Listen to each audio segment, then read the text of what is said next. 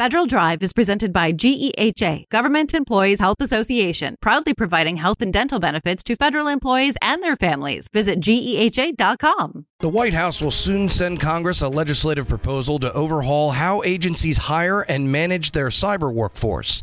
The proposal attempts to tackle what officials think is one of the biggest barriers to cyber recruiting inside government, the patchwork of disparate workforce authorities across agencies.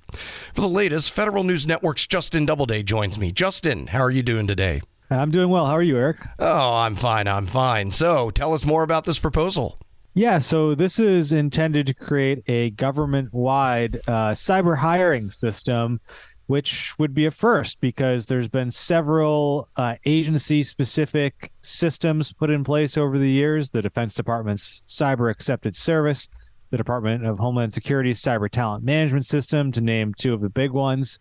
And this proposal from the Federal Cyber Workforce Working Group out of the White House is intended to really create a one-size-fits-all package inspired by some of the best bits of those other systems that those agencies have already put into place. And it's also really intended to create a level playing field because those agencies like DoD and DHS can use their systems to pay cyber people a little bit more than other agencies can. And in the federal government, that makes a big difference when you're so far behind the private sector to begin with. Jason Bark is Deputy Associate Director for Strategic Workforce Planning at OPM. He spoke about this proposal at a Foundation for Defense of Democracies event last week. How do we create kind of this equity across the federal government for, everybody kind of on this level playing field? So, we're not really competing against each other. Maybe we're competing against private sector, but we're able to bring in that talent that we need. Interesting. So do all the agencies support this push from the White House? Yeah, so that's what officials say and hope. They developed this proposal through an interagency working group that I mentioned that includes 34 agencies, actually, in addition to various White House offices, all taking a look at this issue and coordinating on this proposal. So officials hope that kind of consensus building, on the front end could make it easier to support on Capitol Hill once this proposal goes over there. Mark Montgomery is Senior Director of the Foundation for Defense of Democracy's Center on Cyber and Technology Innovation. He's also Executive Director of the Cyberspace Solarium Commission 2.0. The thing that kills a lot of White House legislation are federal agencies going behind their back to the congressional committees of concern and saying, don't do this. You have to get everybody on board, because if you don't, particularly, I would name names, but there are federal agencies that are very effective in using their committees of jurisdiction to kill legislation. Sure. All right. And so what are some of the agency-specific cyber hiring systems that exist today? Which ones stand out as among the best? Yeah, I mentioned at the top DHS's Cyber Talent Management System. That's one of the newest ones, really. It is exempt from many of the federal government's traditional competitive hiring, classification, and compensation practices. Hires under the system can make a salary as high as the vice president's in some cases. That's pretty notable. Similarly, DoD can offer higher pay to cyber personnel under its Cyber Accepted Service system. And the Pentagon wants to expand that system from its current crop of about 15,000 people to cover as many as 75,000. So the Pentagon, with its big budget and weight there, is expanding its specialized system. Then the Department of Veterans Affairs, another big agency, began leveraging authorities under the PACT Act earlier this year to offer big pay raises to IT and cyber employees. And finally, the National Security Agency, another cyber heavyweight, can offer higher pay to cyber and technology specialists with some special pay authority that they have. So you've got these big agencies that have special hiring authorities, and then dozens of others who don't have anything at this point, really. CU Mo, Assistant National Cyber Director for Workforce Education and Awareness, spoke about that issue at the Foundation event last week. Some of the stuff that I don't think private sector companies face is the fact that we have all sorts of different authorities and flexibilities. They're either created through guidances, rulemaking, or by law. So I think just navigating that in an environment in which technology changes faster than we can train people, in which the skills are constantly changing, I think that's a unique challenge that our federal workforce face in trying to recruit people. And CU Mo, Assistant National Cyber Director for Workforce Education and Awareness. We're speaking with Federal News Network's reporter Justin Doubleday. All right, so proposing legislation is only half the battle. What's the outlook for this legislation? Could it actually get passed? Yeah, well, you definitely see significant support in Congress generally to expand the federal cyber workforce, to expand cyber hiring really across the board. But this proposal still hasn't gone over to Congress as far as we know. It's in that kind of final stages at this point. So it still needs to get over there. And then it needs to, of course, get a group of lawmakers to begin championing it and then bringing it forward to passage. Assuming that happens at some point, there's a long implementation timeline, typically with new personnel systems like this. So officials at the foundation event really stressed that, this is a big deal, this is a big proposal, but it's not going to happen and be implemented overnight. It's going to take some time here to really get this off the ground. All right. So in the meantime, what are agencies trying to do to fill all those vacant cyber positions that they have? Yeah, one thing they're doing is trying to train federal HR managers on some authorities that they do have that could help with cybersecurity recruiting, things like local market supplemental pay. There's, technology fellowships and different things agencies can take advantage of to fill certain positions and needs. Agencies are also looking at ways to bring technical talent into government more quickly through the Tech to Gov initiative, which is a relatively new initiative out of the federal government that aims to pull folks from the private sector to find their first job in government. There is this wave of layoffs in the technology sector over the past year or so. So agencies are definitely looking to see if they can attract some of those folks into the government space. And just using things like pooled hiring and shared certificates can help make it easier for agencies to hire for specific cyber occupations and technical applications and things like that. All right. Federal News Network's Justin Doubleday, thank you for the insight, and we'll be touching back with you as soon as we see more about that legislation happening. Absolutely. Thank you, Eric. Leadership today, especially within the federal workforce, is being tested more than ever before. As the Cybersecurity and Infrastructure Security Agency's Chief People Officer, Elizabeth Comstetter sees a focus on people as absolutely crucial to her leadership style. Comstetter joined Shane Canfield, WEPA CEO, to reflect on her years of experience leading in the federal human capital space. Hello, and welcome to the Lessons in Leadership podcast. I'm your host, Shane Canfield, CEO of WEPA. Today I'm joined by Dr. Elizabeth Comstetter, Chief People Officer at the Cybersecurity and Infrastructure Security Agency. Elizabeth, welcome. Thank you. Great to be here. In your current position at CISA, one of your responsibilities is ensuring a people-first culture. Explain what that is, and what's the role of leadership in creating and shaping that culture?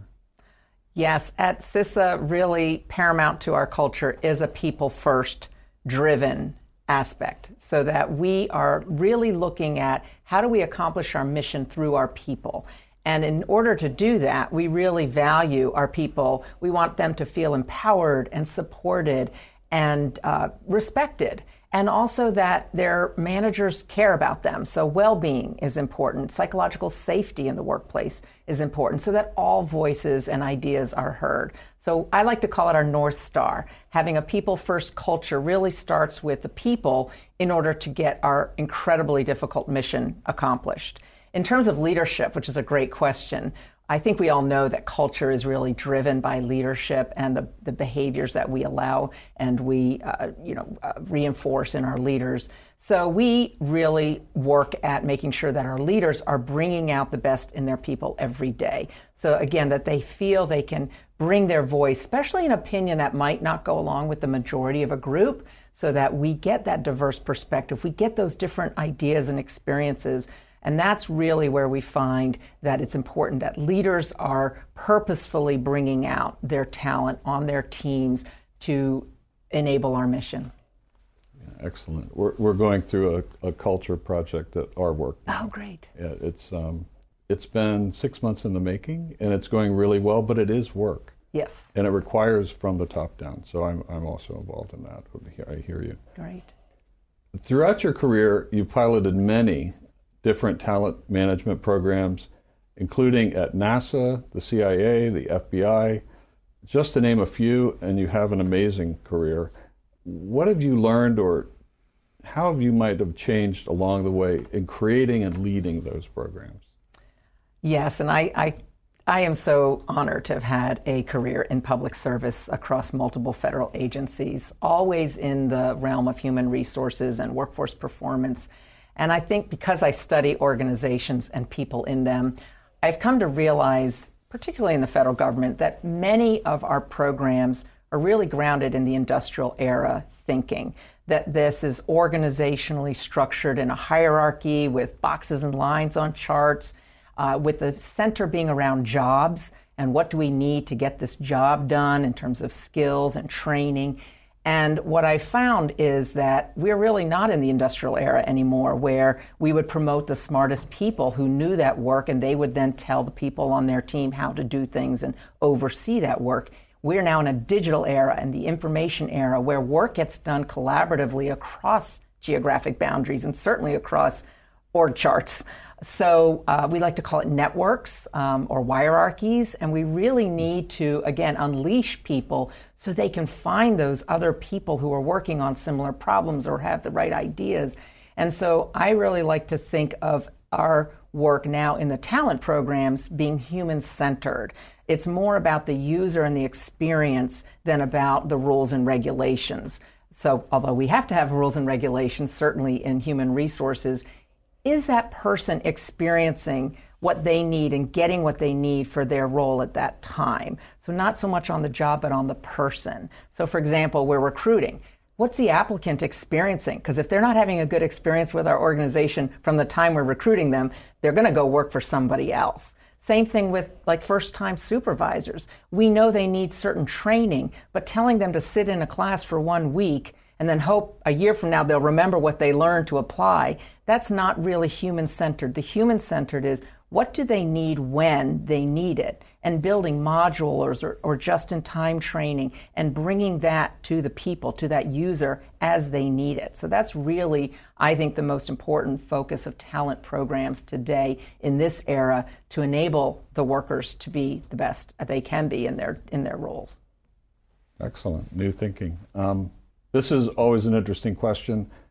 Has there been a time when, as a leader, that you've made a mistake? And what is that? And I think most important, what did you take away from that? What did you learn from that? Well, I kind of chuckle because I think as leaders we have to learn to recognize our mistakes, admit our mistakes, and that they are opportunities to learn. And so I've had to do my own self-reflection on making mistakes and when things don't turn out the way that I expected them to. Makes me think of a time when I was at the Transportation Security Administration and I was a supervisor, and I was really embroiled with my program. I was the technical leader of it. I understood it. I'd run it for years, and I was making a briefing for a decision that had to be made about this program that was very near and dear to me. And I presented the briefing to one of the very senior people in the agency, and I think there were about 20 people in the room. And I had gone through the briefing, answered all the questions, and that leader then said, okay, I'm going to go around the room and get everybody's opinion, and then everybody gets to vote, which kind of set me aback because there were people in that room that didn't have any technical knowledge about my program. She even turned to the executive assistant there, taking notes on the meeting, and said, go ahead, and I want to hear from you. And I realized, in hindsight, I had stopped listening. I had been in transmitting all of my knowledge and what I saw to be the right way, and I was not listening to different perspectives in the room because I didn't value that they were bringing any kind of input to this particular decision. And it didn't go as I had hoped, and I left very disappointed and was busy blaming the senior leader and how that meeting was conducted, that she let all these people have opinions when they didn't know, in my mind, didn't know what they were talking about. And so in reflection on that, I realize, and now as I've moved into more senior leadership positions, I realize that was a mistake, that it actually is really important to listen, especially to people who have different perspectives or at a different point in the career, not just the people who know the program or the technical really well. And so that was a mistake I made, and I realized in my own sense I wasn't listening to very different opinions, and I probably should have, because I would have learned more about what was needed for this program going forward than just leaving, getting upset that it didn't go a certain way.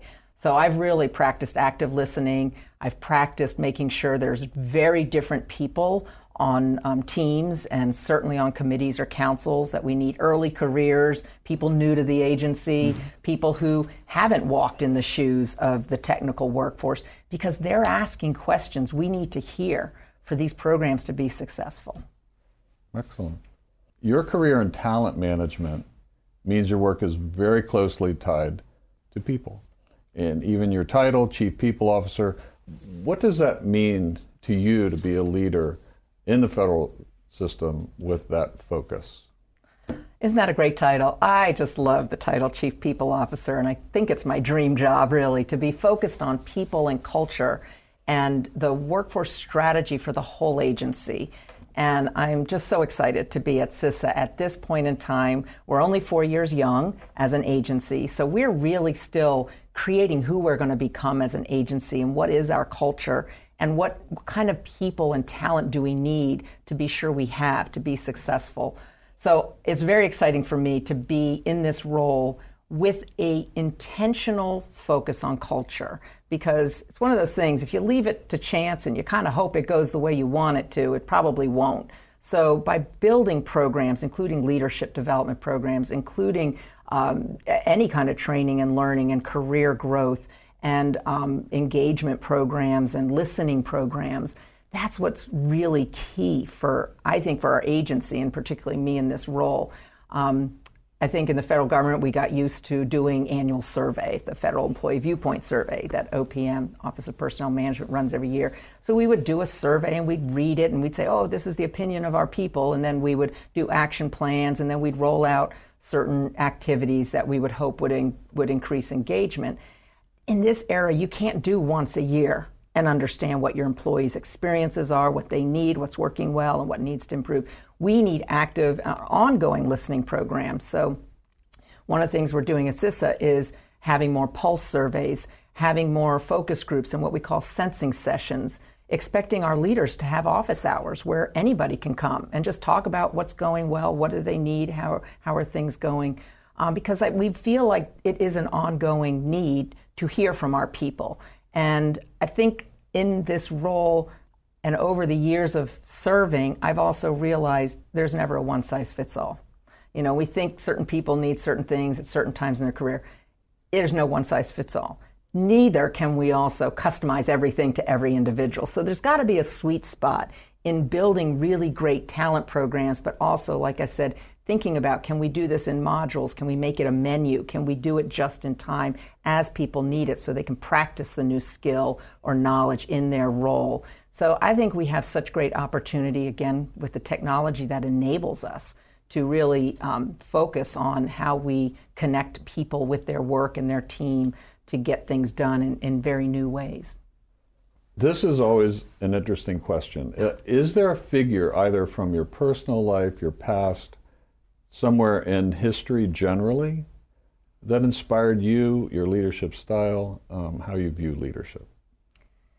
There are many figures who have been very inspirational to me, but there is one that sticks out, and that's my mother, Paula Brownlee, who has been a very inspiring leader to me all my life. And I think because, first and foremost, she had a strong family and a strong career. And that's something I always wanted. And I saw her first as my mother, but then I also saw her as a leader in her career and in academia, which was her chosen field. But I always knew her family came first. And as I saw how she balanced different family needs with also a growing and more prominent career positions in leadership, that she had to balance that. And I think I learned from her that you can have both. You have to focus on different things through your career and through your life, but that you don't have to trade one for the other. I've been happily married for 32 years, and I'm a mother of twins who are almost 24 years old.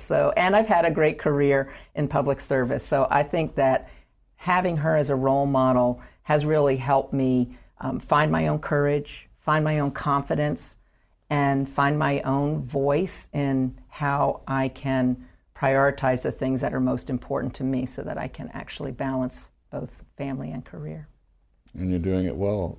Thank you. Having known you now for 7 or 8 years and worked alongside you, your passion is infectious. Thank you. Your intelligence and the thoughtfulness with which you approach all of these issues, it's an honor for you to be here, and thank you for your time.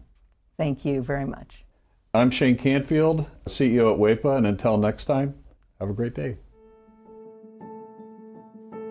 Find the full podcast and future episodes of Lessons in Leadership on the Federal News Network app and anywhere you enjoy your podcasts.